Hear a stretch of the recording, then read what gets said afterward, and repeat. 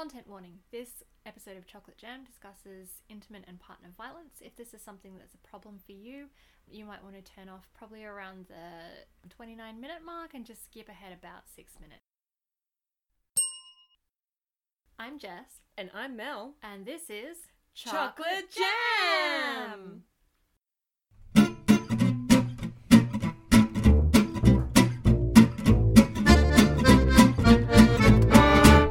Chocolate Jam is available on iTunes, SoundCloud and Stitcher. Our theme song is Belgian Waffles by the _ Orchestra.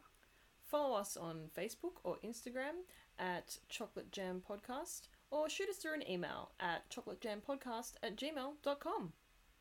Hi Mel! Hey Jess! Long time no see. Yes, very long time. A whole... 3 days? 2 days? 2 days. 2 days. 2 days. Yep, 2 whole days. Trying to reverse math. Yep. Because 2 days ago it was the best day of the year, Feminist Christmas, Galentine's Day. Everyone loves Galentine's Day. Gotta love it. Love Galentine's Day. Galentine's Day, for those of you who don't know, was invented by the television show Parks and Rec, which we are very big fans of here on Chocolate Jam. And it is the day before Valentine's Day in which women celebrate the wonderful women in their lives. Yeah, it's like best day of the year. Just get together with your lady friends and celebrate your the important ladies In your lady life. In your lady life, yes. Absolutely. Yeah, so it's good. It was great. So this year, for the first time since we started celebrating Galentine's Day, which was, I don't even know, many years ago, all 5 of our little posse was able to get together, which was the squad, which was absolutely fabulous. Had a great time. Stayed out till like 20 to 10 voluntarily on a school night because we were just having such a great time. It was crazy. Yeah, the bar staff kept coming in, like taking plates and glasses and being like, "Are you guys finished here? Can we take this?" And we were like, God. "Chill, dude. It's Wednesday. It's like, Thursday." Do you not want patrons of your place? But anyway. Well, to be fair, we had stopped spending money by that point. Well, yeah, whatevs. But yeah. Whatevs. But it's all good. And we had a great time, and everyone had lots of catching up to do, and there was lots of discussion about various things. It was fabulous. Yes, lots of, exciting life events and, yeah, just a lot of cool stuff Very, happening. very cool stuff happening. So there are many aspects of Galentine's Day that are really amazing and I quite enjoy.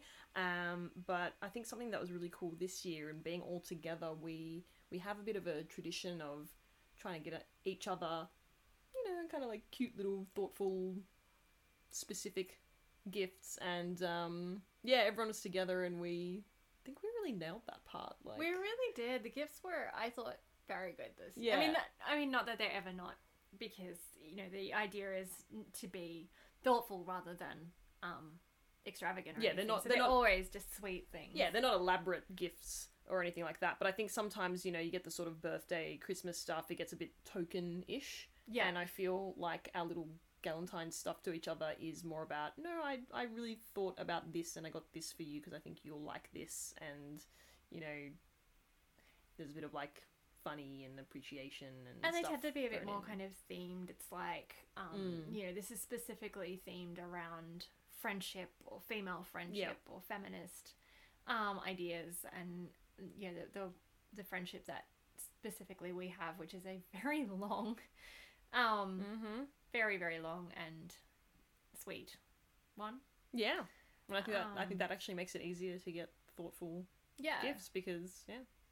I still think the standout was the year that one of our friends just got everyone a key ring with the name of our group chat engraved on it. Yeah. I use that. I've got it on my keys. Still the same. Absolutely. It's great. It helps me pull it out of my bag. Keys, yeah. So that's the kind of thing that we give each other on Galentine's Day, and it's really sweet. Yeah. And Mel, I loved the gift that you got me this year for Galentine's Day. So Mel bought everyone a mug. I'm so happy about that because I was really proud of myself. I pre-thought, I pre-planned, I ordered these things online. I was trolling through and I'm like, oh yeah, Jess gonna really like that one. And I did. Tam's gonna like this, and I just and everyone seemed to love their mug. and it made me so happy. It made me so happy. Yes. Tell me about your mug, Jess. Mugs are such a specific thing, and I have, I take a lot of pride in my house, and I have a lot of matching sets of things. So I have several sets of plates and cups and whatever that I have, like lots matching. All my cutlery matches. I have, of course it does. I go to a lot of trouble to make sure all my glasses match. The only thing that I don't have as a matching set is mugs, because to me a mug is like a very individual thing, and so every mug that I own means something in a different way. So I also love this gift just because I like to have a mug that has a meaning to it. But so this mug had the names and pictures of a whole lot of badass ladies who have done historically significant things on it, and most of them I'd heard of, obviously, because I'm a bit of a feminist, Mel. Not just a tad. That's funny that you like this mug. Like, I just I know, it's so weird. This is why I got it for you, because you love badass women. I do. And I consider it a bit of a point of pride to know a lot of that history that isn't taught as mainstream history, because women are some sort of like alternative thing that only 50% of the population, so what have we possibly contributed? Let's learn about all the things that men did. Anyway so some badass women that were on this mug.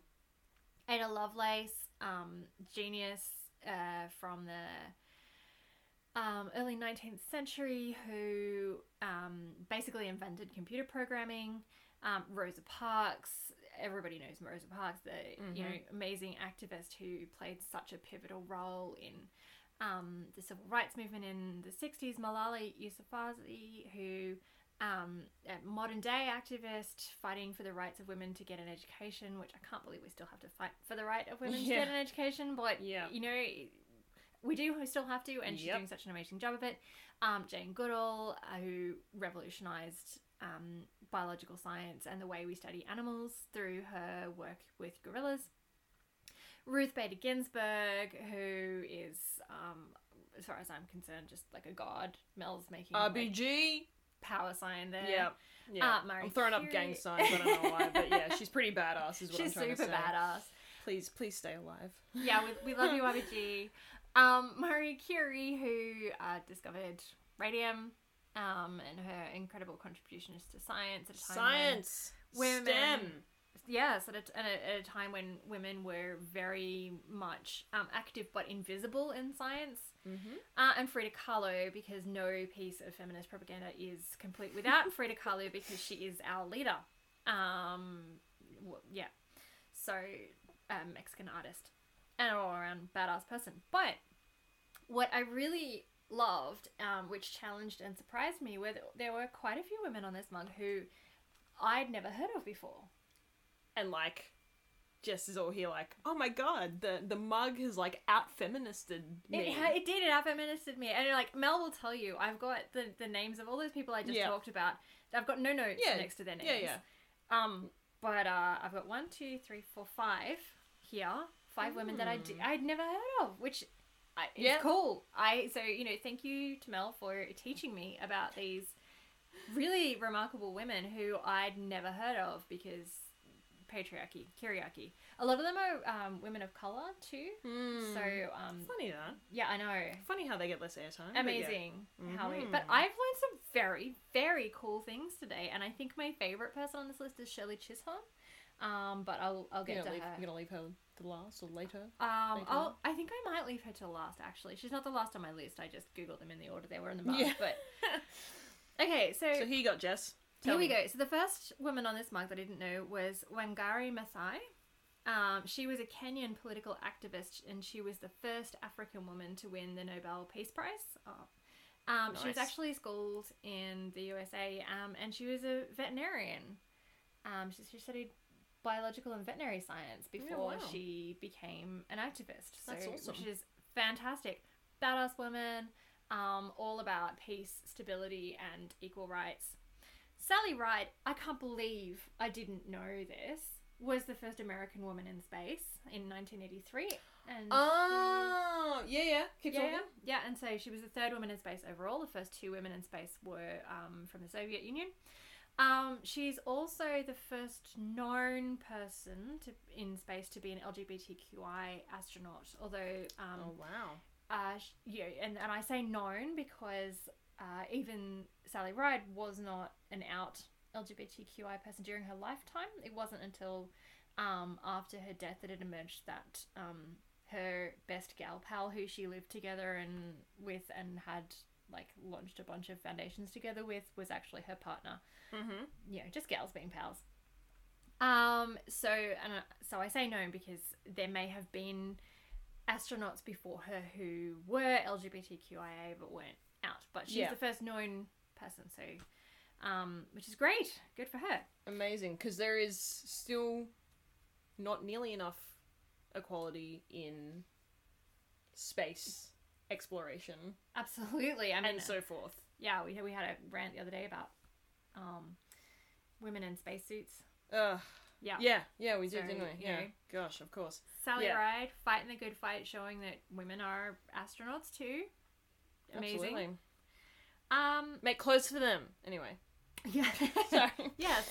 It's really, oh god. Anyway, Continue, Jess. continue. Sorry. So Yuri Kochiyama.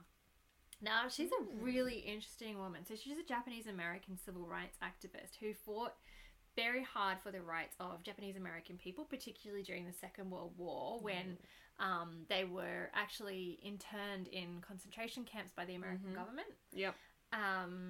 And she was also part of the African American civil rights movement as a black separatist. So she's actually a very extreme figure. She's quite an extremist in her views. So she did a lot of really fantastic stuff, like advocating for the apology for the incarceration of Japanese American people. She founded the Day of Remembrance Committee to make sure that piece of history is not forgotten. Because it's really important. But she was also very close with Malcolm X. In fact, when he was assassinated, she was there and she held him as he died. Oh, good God. And she has expressed admiration for a number of very extreme groups because she's got such an interesting blend of very reasonable and quite extreme views on equality. But yeah, so she's such an interesting one.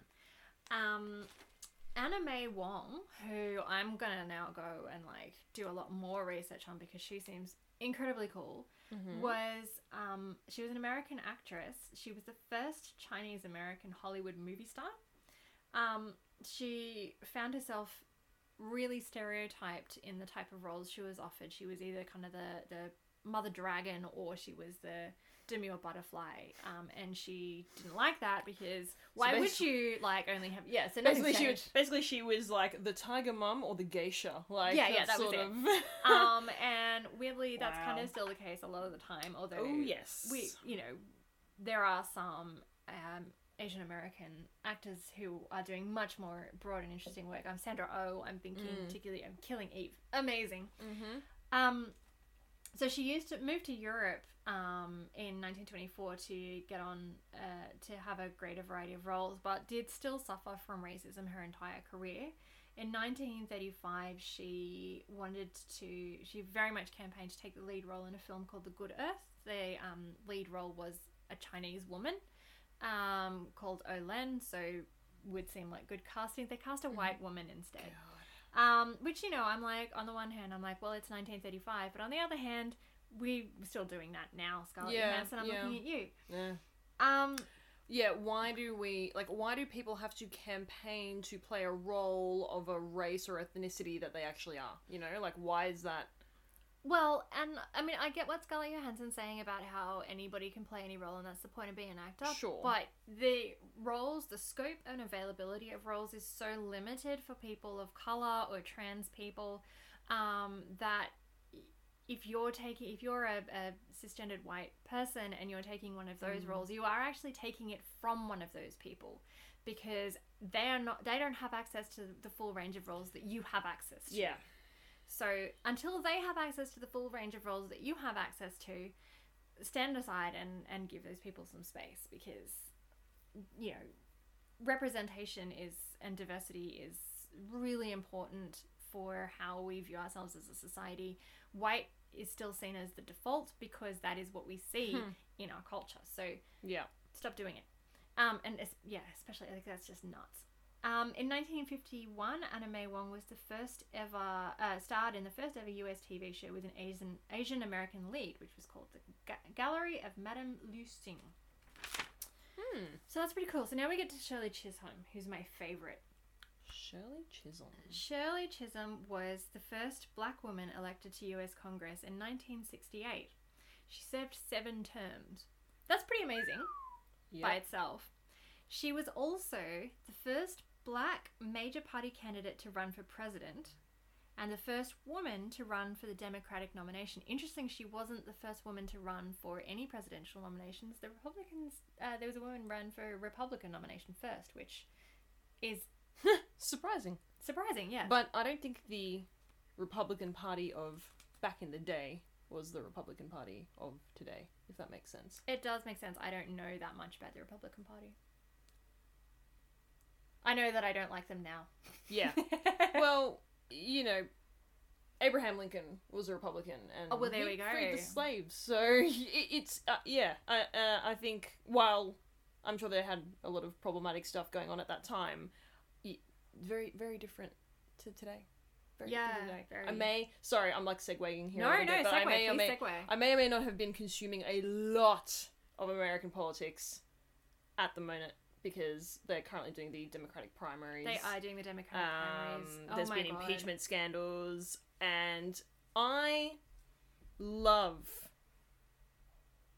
international politics. I love watching politics. I love watching politics when it's going to shit. It's even better watching like American politics go to shit than Australian politics go to shit, because when Australian politics goes to shit, I feel like, okay, this is bad for me and my peeps because I'm Australian, and so it's like, really it's fascinating. Yeah, but it's fascinating, but this is not good for us. Whereas, like, I feel like when it happens in America, I can just be like, oh shit, what's gonna happen next? And I'm watching it like a soap opera. Some people watch Days of Our Lives and Home and Away and Neighbours. I watch politics. I love it. It's fantastic. It's the best soap opera around.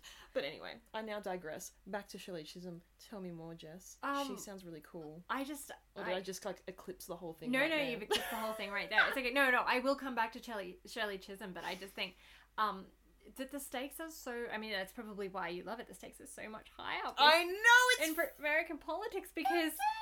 You know, you don't know. Is the giant toddler going to hit the button and blow up Iran? And are there going to be ramifications for the rest of the world? Is this going to start World War III? Is this going to start nuclear warfare? Is this going to, in fact, be the nuclear apocalypse?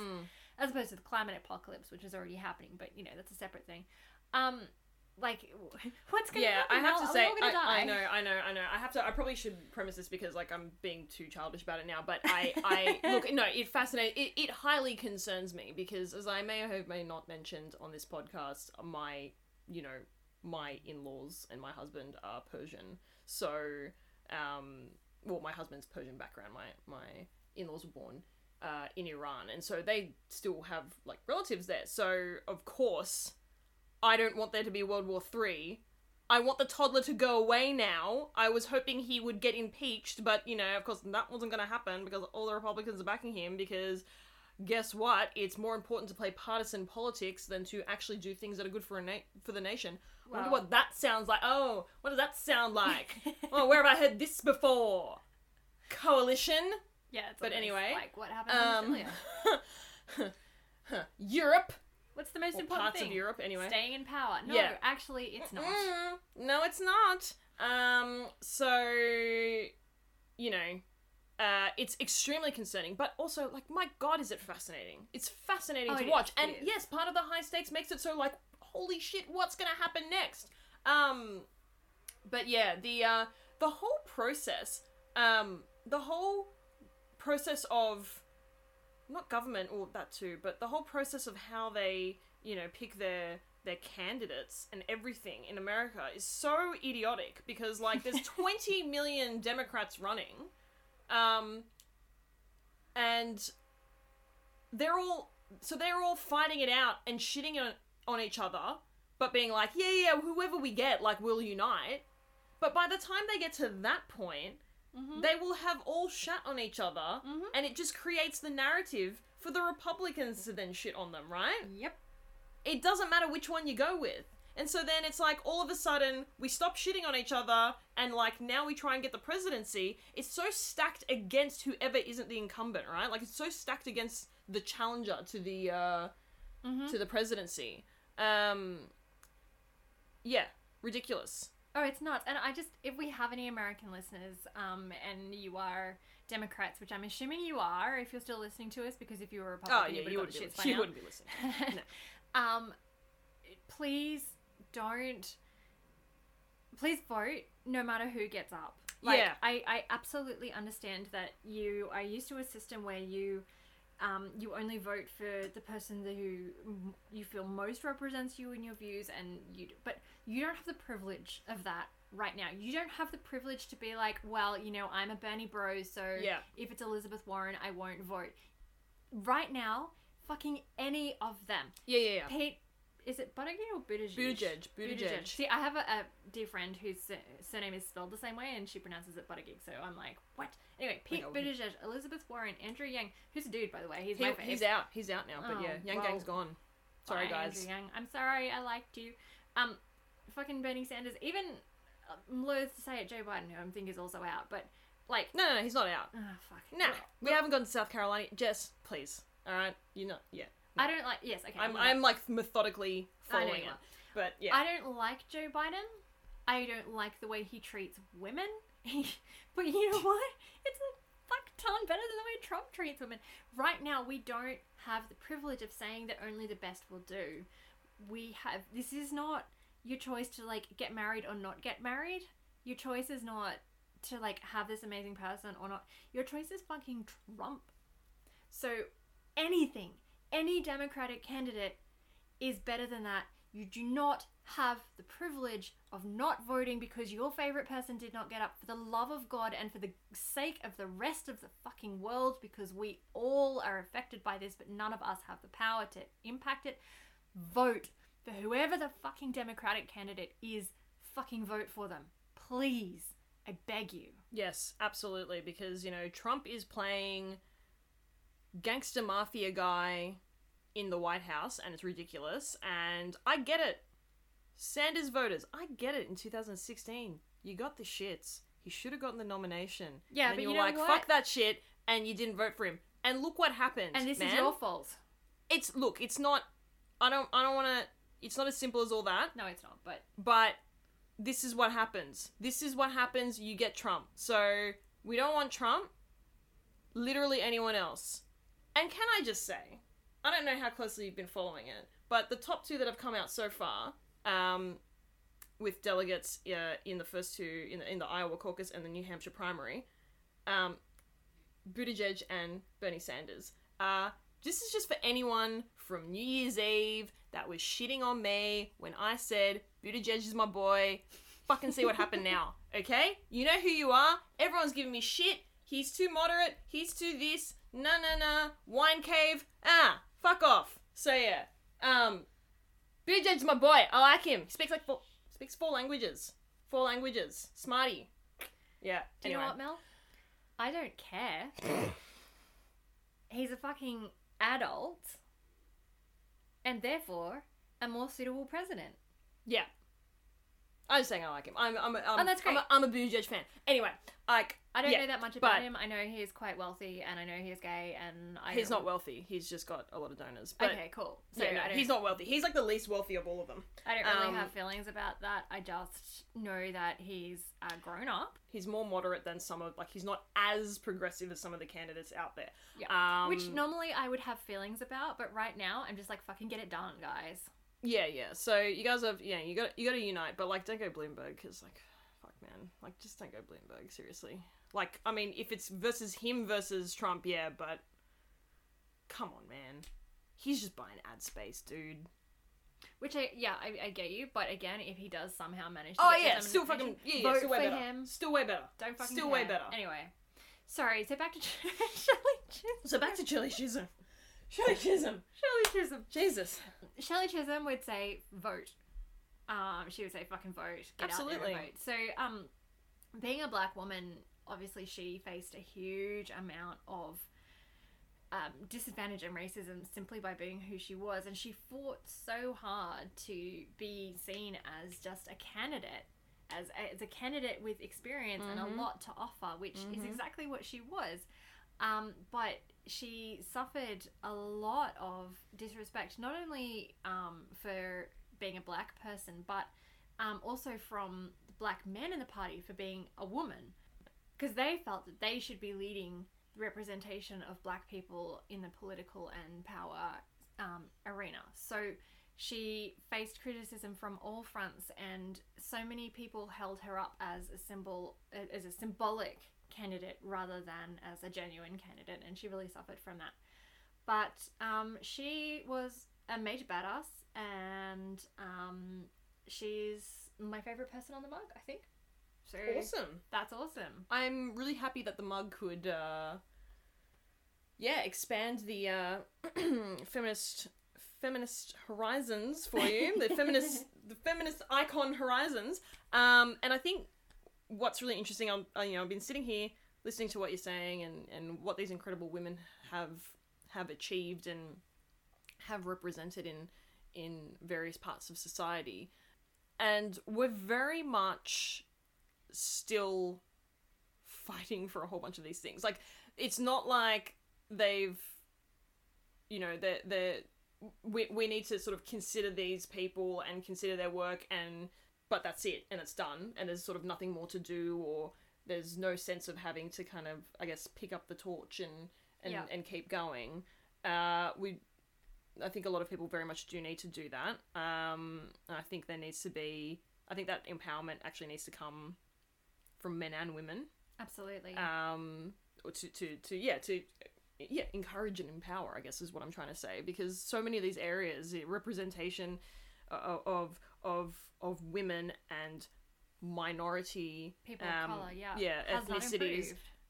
that we need to increase our representation in public, in the arts, in science, in all these different areas. Like, it's the equality of education for men and women. We don't feel that so much here in Sydney with our aforementioned off-air conversation about privilege.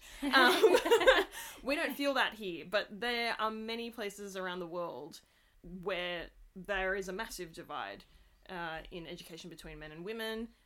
Some of those places, aren't even necessarily like developing countries per se. Well, I mean, in Japan, for example, which is absolutely not a developing country, is a very well developed.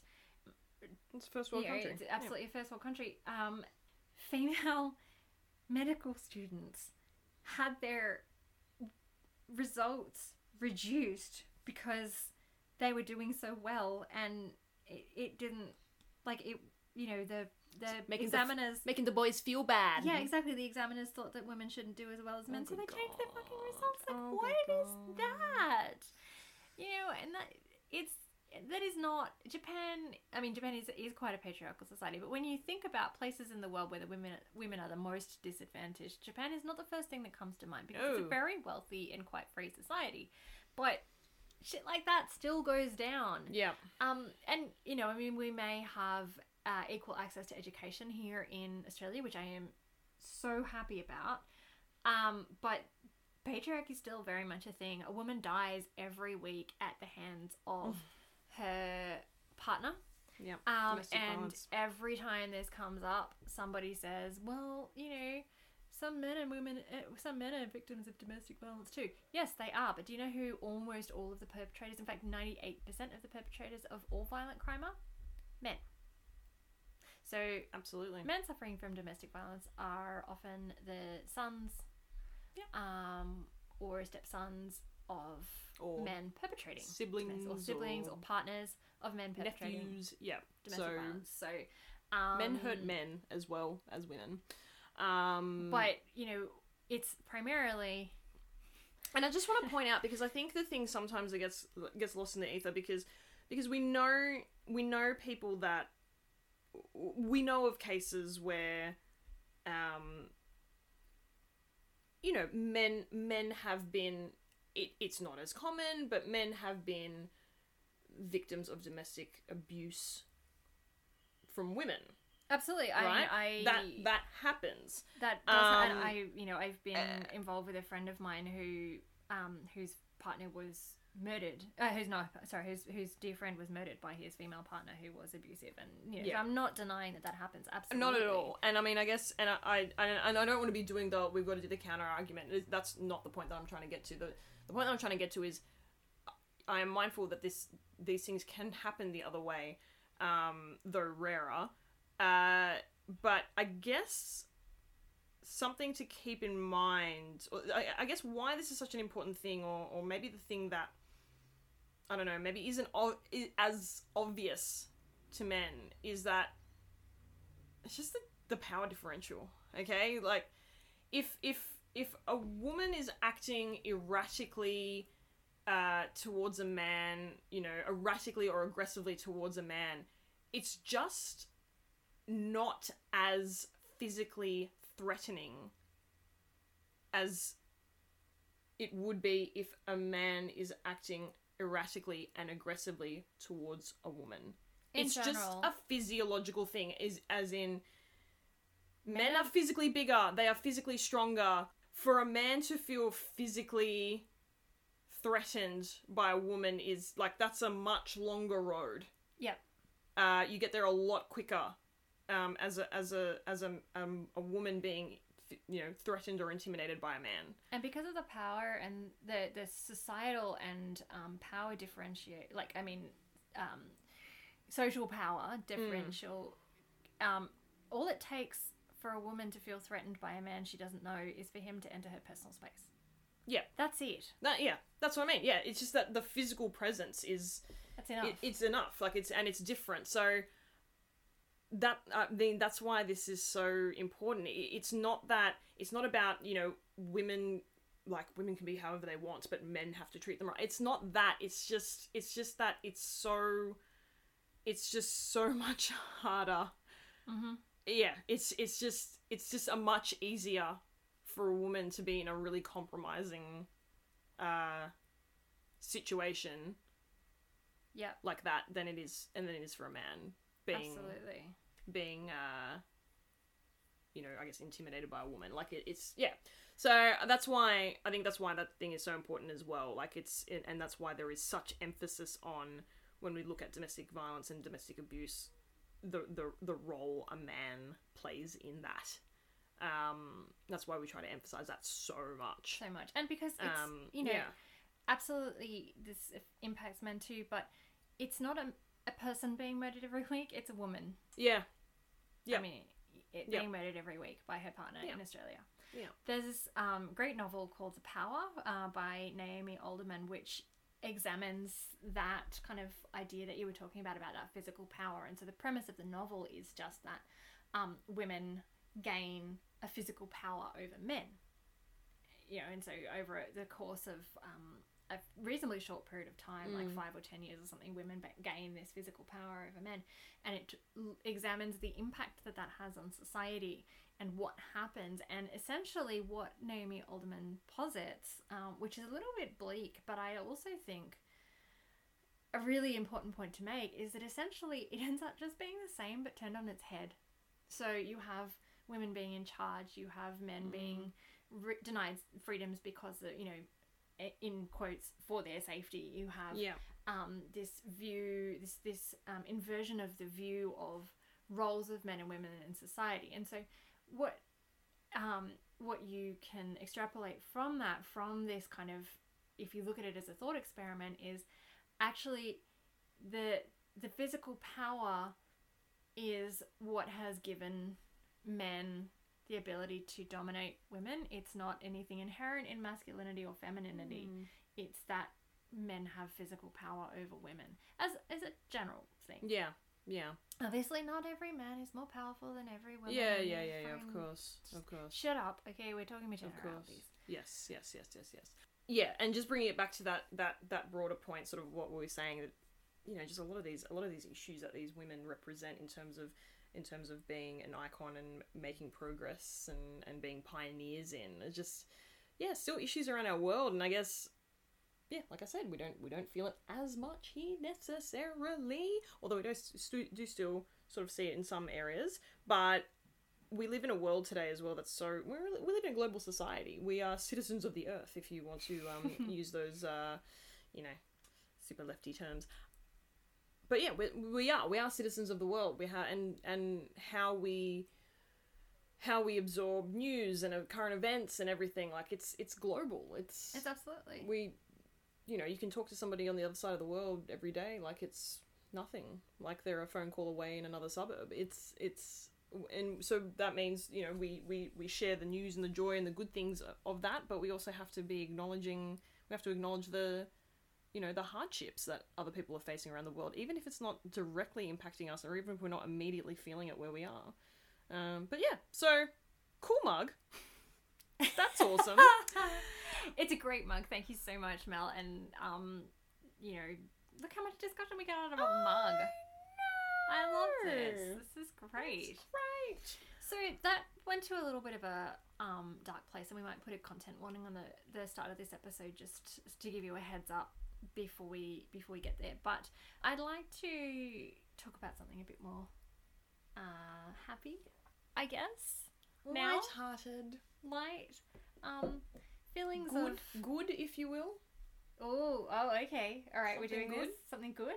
Yeah. Isn't this what we're doing? That's what we're doing this? Yeah. Yeah. Oh, yeah, that's where I'm going. Yes. So I mentioned earlier Parks and Rec, which is the place. Where this is going. That's the place I'm going. Which is a brainchild of the glorious TV producer Mike Schur, who's just concluded a TV show that he had control of from start to finish, and it is a work of art and a magnificent piece of television. It is The Good Place. It's a delightful little jaunt. Yes. We've talked about The Good Place here before, but it's just finished. The fourth and final season concluded a couple of weeks ago, and we might need to put a spoiler alert. Oh yeah, spoilers. We will be spoiling the shit out of this. So if you haven't watched it, what are you doing? Stop listening to this. Press pause. Go and binge all 4 seasons of The Good Place if you haven't watched it yet, because it's so good. Watch it. And then come back and listen, because and you can rejoin us in the discussion, see how you feel. Do you agree with the things that we say? Do you have another point of view? Please let us know. Let us know at Chocolate Jam Podcast. Because this show, oh my god, Mel, this show. It's a wonderful show. Are we going to get into like how it ended? Or yeah, well let's do a really quick recap. So the premise of the show, for anyone who hasn't watched it and is still listening to this, I don't know, you're like, okay, fine. Yep. Is that these 4 humans die, go to a place that they think is the good place. Oh snap, turns out it's not the good place, it's the bad place, and they're being tortured in a new and innovative way. So it's essentially a tale of the afterlife. It's an imagining of the afterlife. So the good place being heaven, the bad place being hell. Yeah. And there's some sort of in between places that could slot in as like a purgatory. Whatever. Yeah. Yes, so it's very much they think they get told they're in the good place, but it's actually sort of a crafty experiment by the people that run the bad place. Torture them in a new and different way. And the show is about their journey to reach the good place, but along the way they learn and grow and become much better humans, because they ranged from pretty shit to, well, they weren't great humans to start with. I mean, they all had their good points, I think they were definitely they were flawed characters. Some more obviously than others, and but it's about sort of how they kind of learn and grow and become better people, and look at the whole afterlife process, and is it really fair? Yeah. Yeah. There's a lot of philosophical kind of things that come into it as well. Is it fair to judge someone's life on Earth? All of those things. And And anyway, in the very final episode, so they have made it to the good place. They've solved the final problem of the good place, which is that if you have goodness that just goes on forever, then it becomes meaningless. So that essentially the meaning of life is that it does end, and so and this whole concept of, and which, you know what I think is really interesting within all of that. Or should I maybe reserve these comments for later? I don't know. You're sort of still You've started, things. go for it. Oh no, just like that whole thing of that whole conundrum of when they do reach the, you know, the good place, and then it's like, well, what even is this really, like, for the rest of existence? Like, what does that mean? Or what do we do with this? I guess it kind of taps into that whole concept of, well, like, hardships and pain and challenges in life or afterlife are what help us grow and change and learn and develop. And when put in a context where there are no longer those things, we stagnate. Yes. And that's pretty much at the crux of what that issue was. You know, the final thing that they resolve with the good place is that everyone's stagnated. So how do we make this truly be a good place? Good place. Yeah. So the very final episode dealt, and I have to say, because they solved that issue in the second last episode, and I was kind of going, like, okay, where do we go from here? Because Yeah. the second last episode ended with the two main characters, or two of the main characters, Eleanor and Chidi, you know, curled up on a couch watching a beautiful sunset. And I'm like, well, where do we go from there? Like, there's only one episode left. We can't start a new story, but, like, this story seems kind of finished. And the very last episode followed the 5-6 main protagonists through their time in the good place, and about how they contributed to the lives of others, what happened with the people who were meaningful to them during their lives, and about how they each reached the place where they were ready to let go and move on.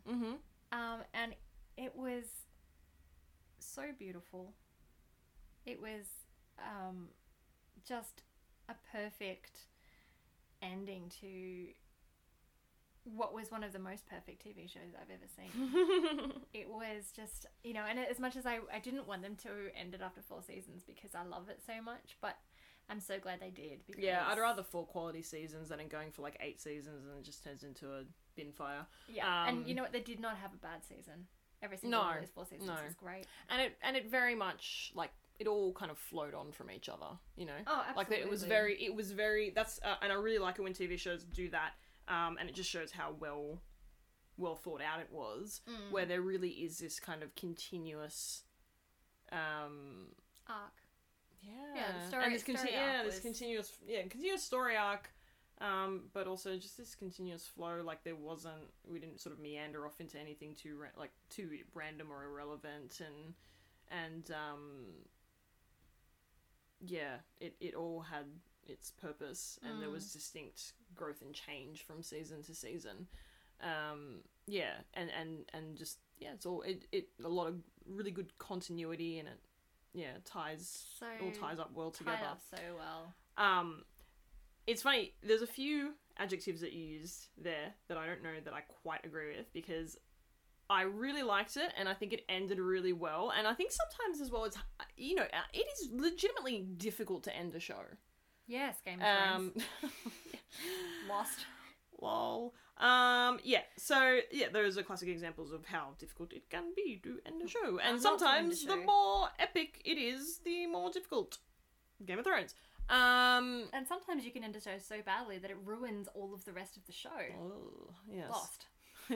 Yeah. Well, that would be an example of a TV show that meandered a lot. Yeah. But yeah. Anyway, I think it's genuinely really difficult to end a show in a way that's truly satisfying, and yeah, it's just generally hard. Absolutely. Because, and particularly a show about the afterlife, so it's just like, well, where does it end? Just stop. And they did very much give it a finality. Oh yeah.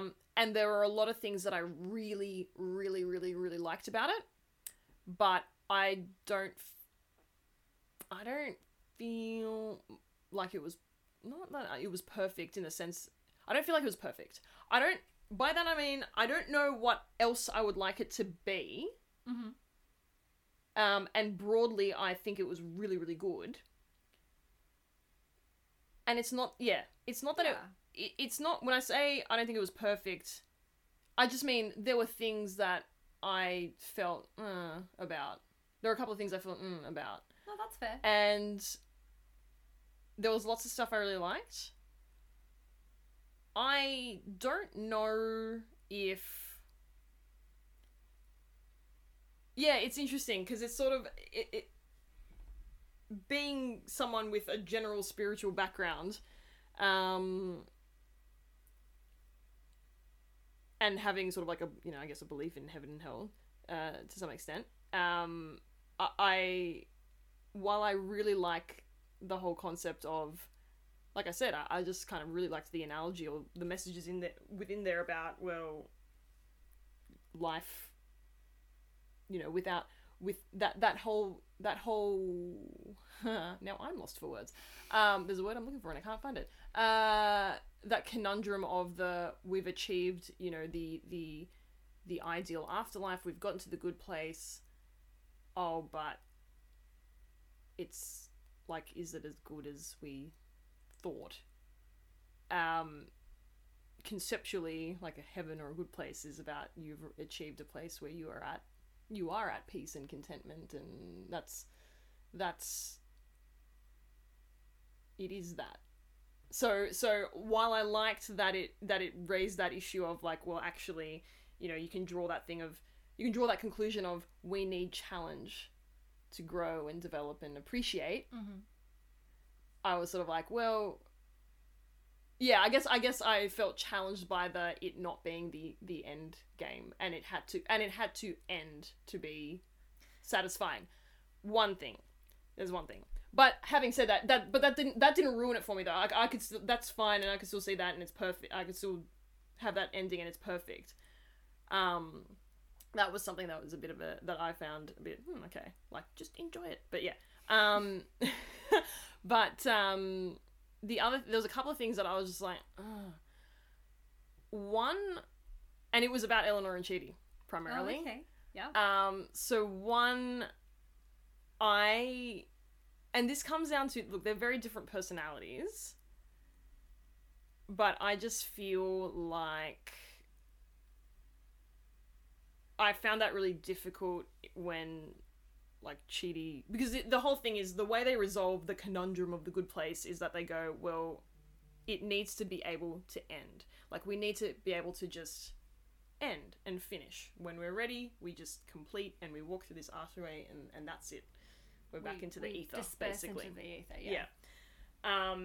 And just, I don't know, like the fact, I struggle to reconcile this notion of I'm ready, I'm complete, and I have this person that I love, and I'm ready to leave them. Like, I feel conflicted as to how that all comes together.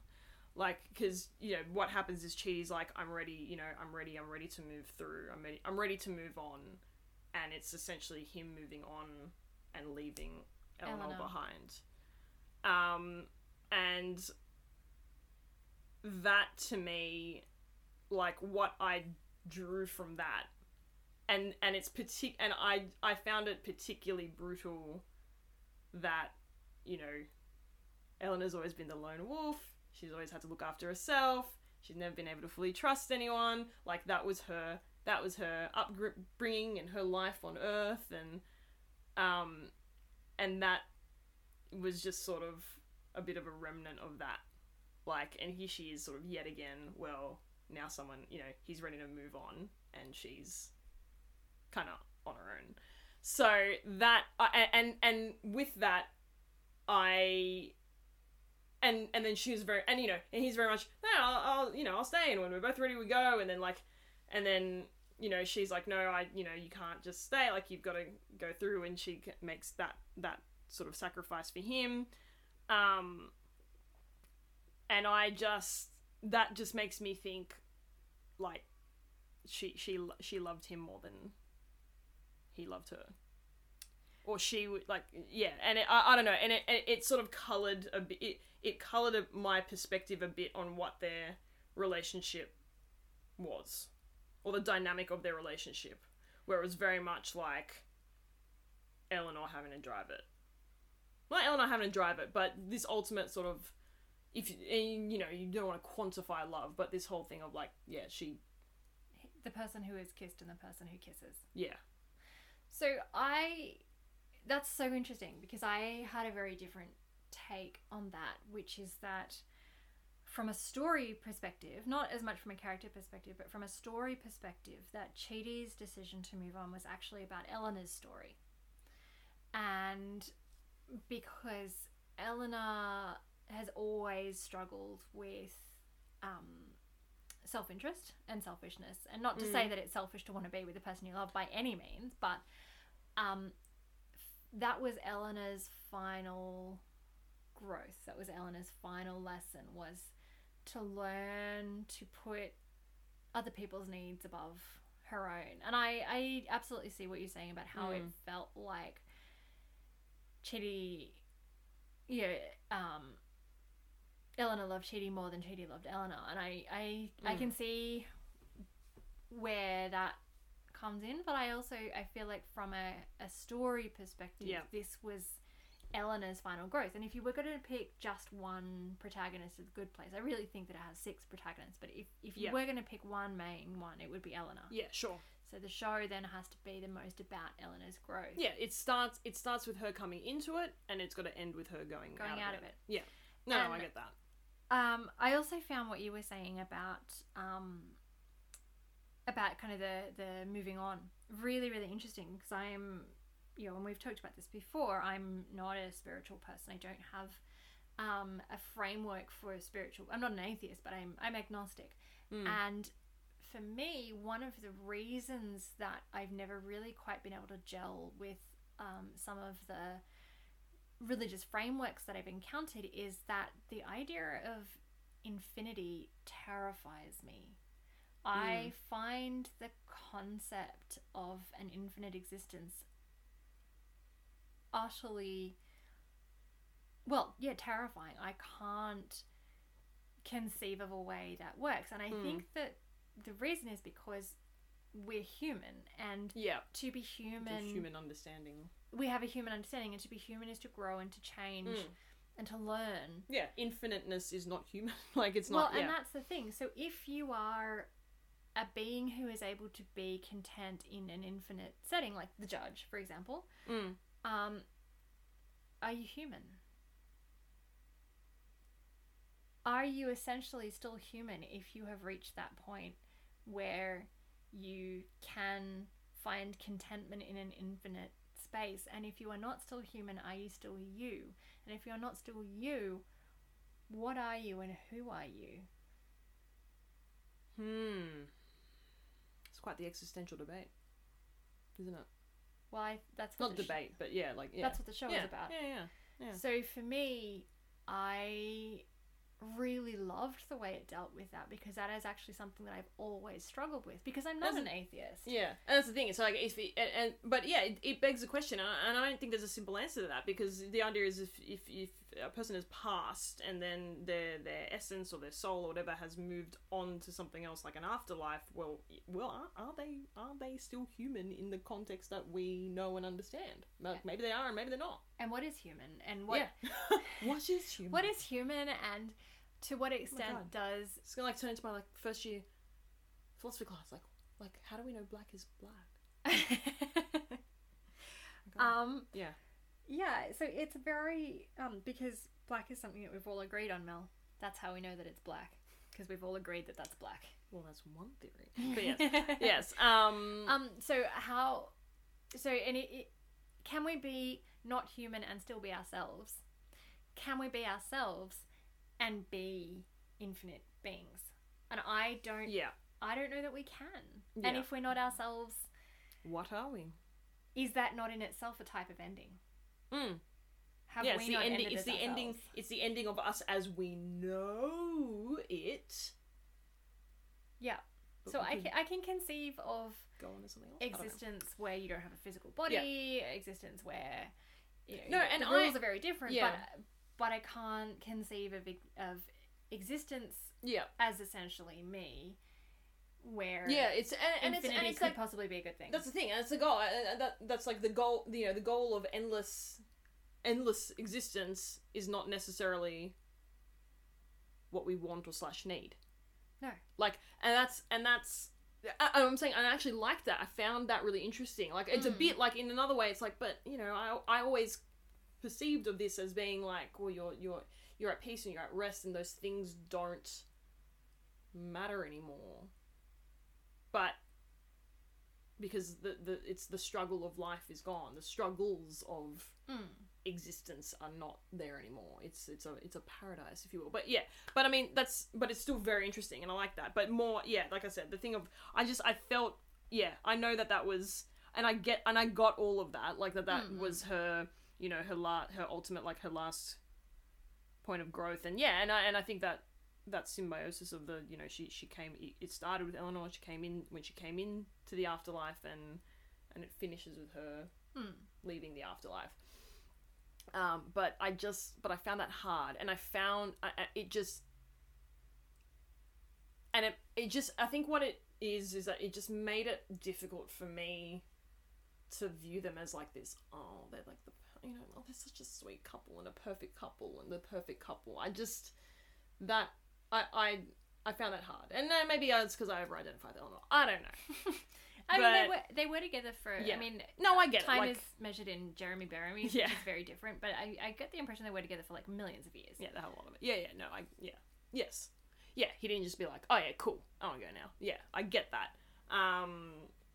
Yeah, I just, and then the concept of like that thing of, well, when you're ready to, like, when you're ready to go, it's like you've reached complete, like, yeah, and then it's like, well, if that's like how can you be complete without that part, that person?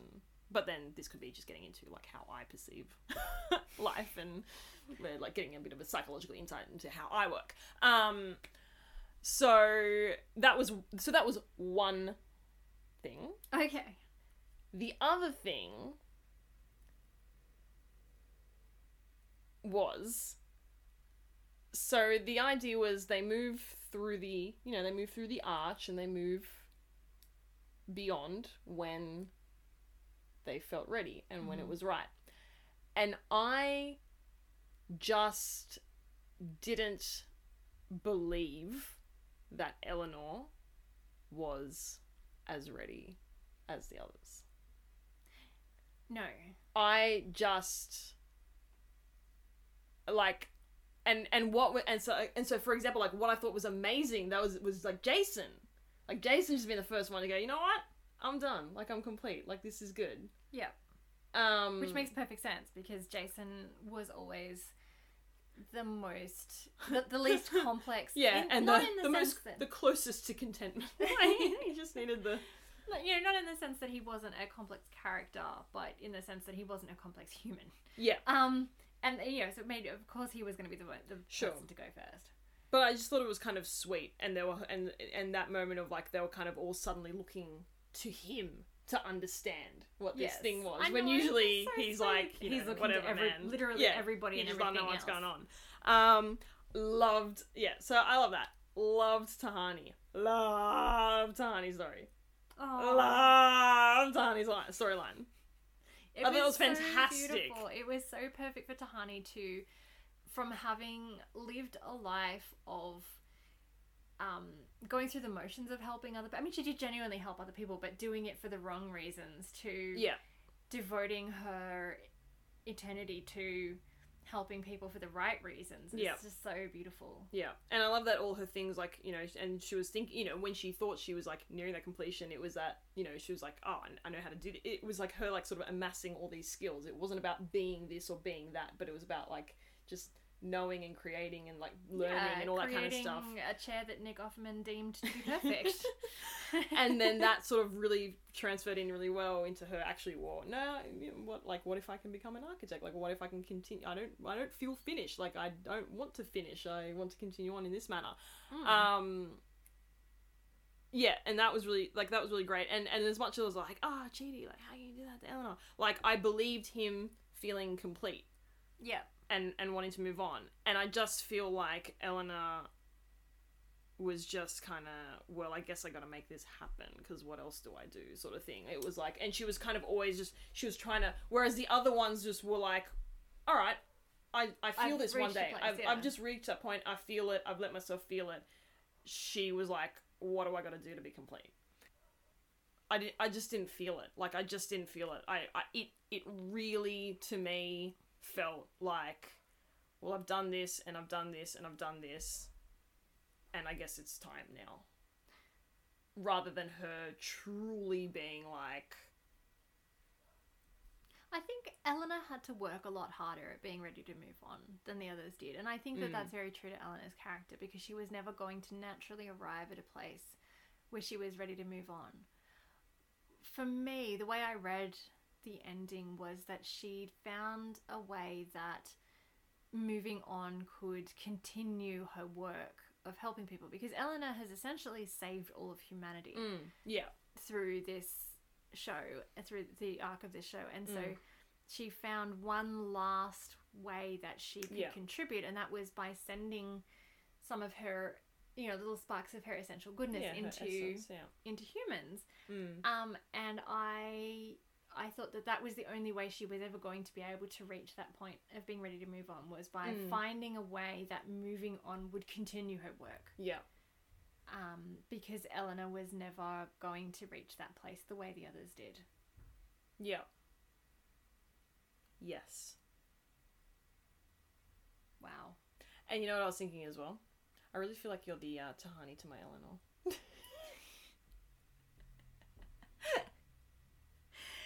So should I have a bucket list that includes problematically sexually objectifying you? Well, I probably do that. It's alright. There's nothing problematic about it.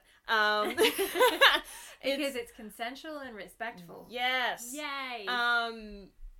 But yeah, no, that whole, I feel like I'm a bit rougher around the edges, and I'm like, whatever, man, I'm a bit more selfishly motivated, and then you're like fancy and you know how to do things, and you've got that Tahani, like, not the like she's full of herself vibe, not the name dropping part, but like the which I love, by the way. But I do a bit. But the whole.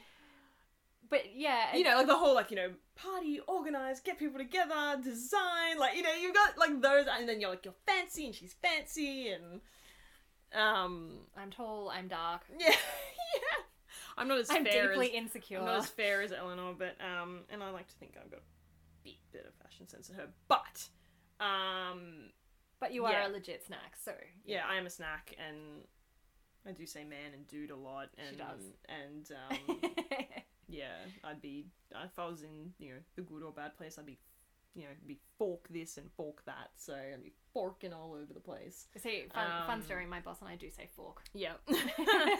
And yeah, I don't know, and I'm a bit like, nah. I don't know, I just, I see things about Eleanor and I'm like, I'm not as lone wolf as her, but I like some of the things that she's insecure about, I get insecure. Like I see a lot of her, but I think I'm then good to have in an ensemble and in a crisis, and yes. Yeah, so all of those things. Yeah, but it's just, and damn it, I was watching them. I'm like, oh, like me and Jazz. So yeah, Aww. There you go. That's a honey to my Eleanor. Yeah. Wow. So, the moral of that story is, if you haven't seen The Good Place, well, firstly, we've spoiled the fuck out of it for you, but secondly, what are you doing? Watch it. It's so good. And I cannot wait to see what Mike Schur does next.